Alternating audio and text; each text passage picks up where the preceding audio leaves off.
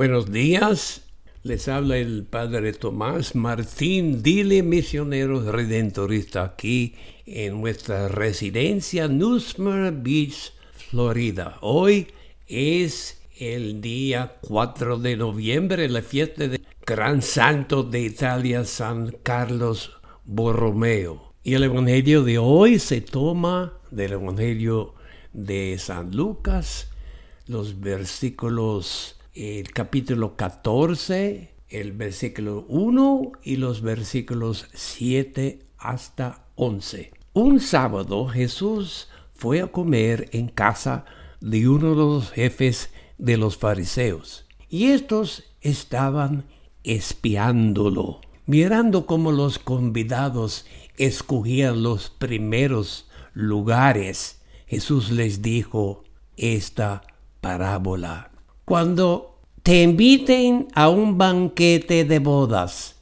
no te sientes en el lugar principal, no sea que haya algún otro invitado más importante que tú, y el que los invitó a los dos venga a decirte: déjale el lugar a este, y tengas que ir a ocupar, lleno de vergüenza, el último asiento. Por el contrario, cuando te inviten, ocupa el último lugar, para que cuando venga el que te invitó, te diga: amigo, acércate a la cabecera.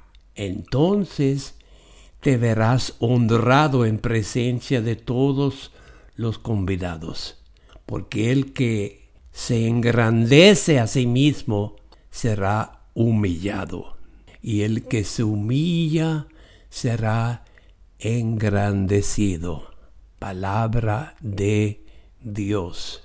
La frase en el Evangelio de hoy que más se aplica al santo de hoy, San Carlos Borromeo, es donde dice que no hay que tomar el primer asiento, sino el último asiento. La verdad que San Carlos Borromeo tenía una posibilidad de tomar el primer asiento, porque el tío de él llegó a ser el mismo Papa de la Iglesia Católica, el Pío XIV. Carlos Borromeo no escogió el primer puesto, por el contrario, su tío, el Papa, lo escogió primero para ayudar en el Concilio de Trento, y hizo un trabajo maravilloso en un tiempo muy difícil, cuando la Iglesia, al igual que hoy, la Iglesia tenía que crecer y vivir una santidad más profunda.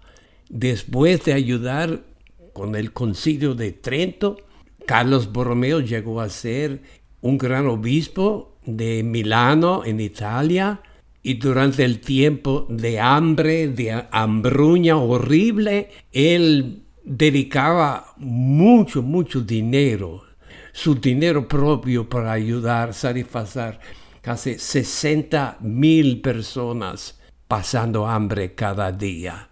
Y también fue un tiempo cuando muchas enfermedades, plaga, afectaban a mucha gente. Y mientras que otra persona y hasta sacerdote huían del lugar del sufrimiento, San Carlos Borromeo se quedaba con su gente enferma, ayudándoles y viviendo con ellos. Llegó hasta pedir prestado sumas enormes de dinero para ayudar las víctimas de la plaga y del hambre.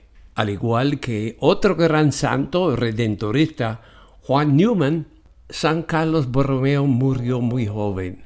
Murió a los 46 años de edad. San Carlos Borromeo hizo propias estas palabras de Jesús: tenía hambre y me diste la comida, tenía sed y me diste la bebida, extranjero y enfermo y me acogías, desnudo y me arropaba, enfermo y me cuidaba, en la cárcel y me visitaste. San Carlos Borromeo conocía a Jesús en sus prójimos y sabía que la caridad y el amor prestado a los miembros del rebaño fue una caridad hecha para Jesús mismo.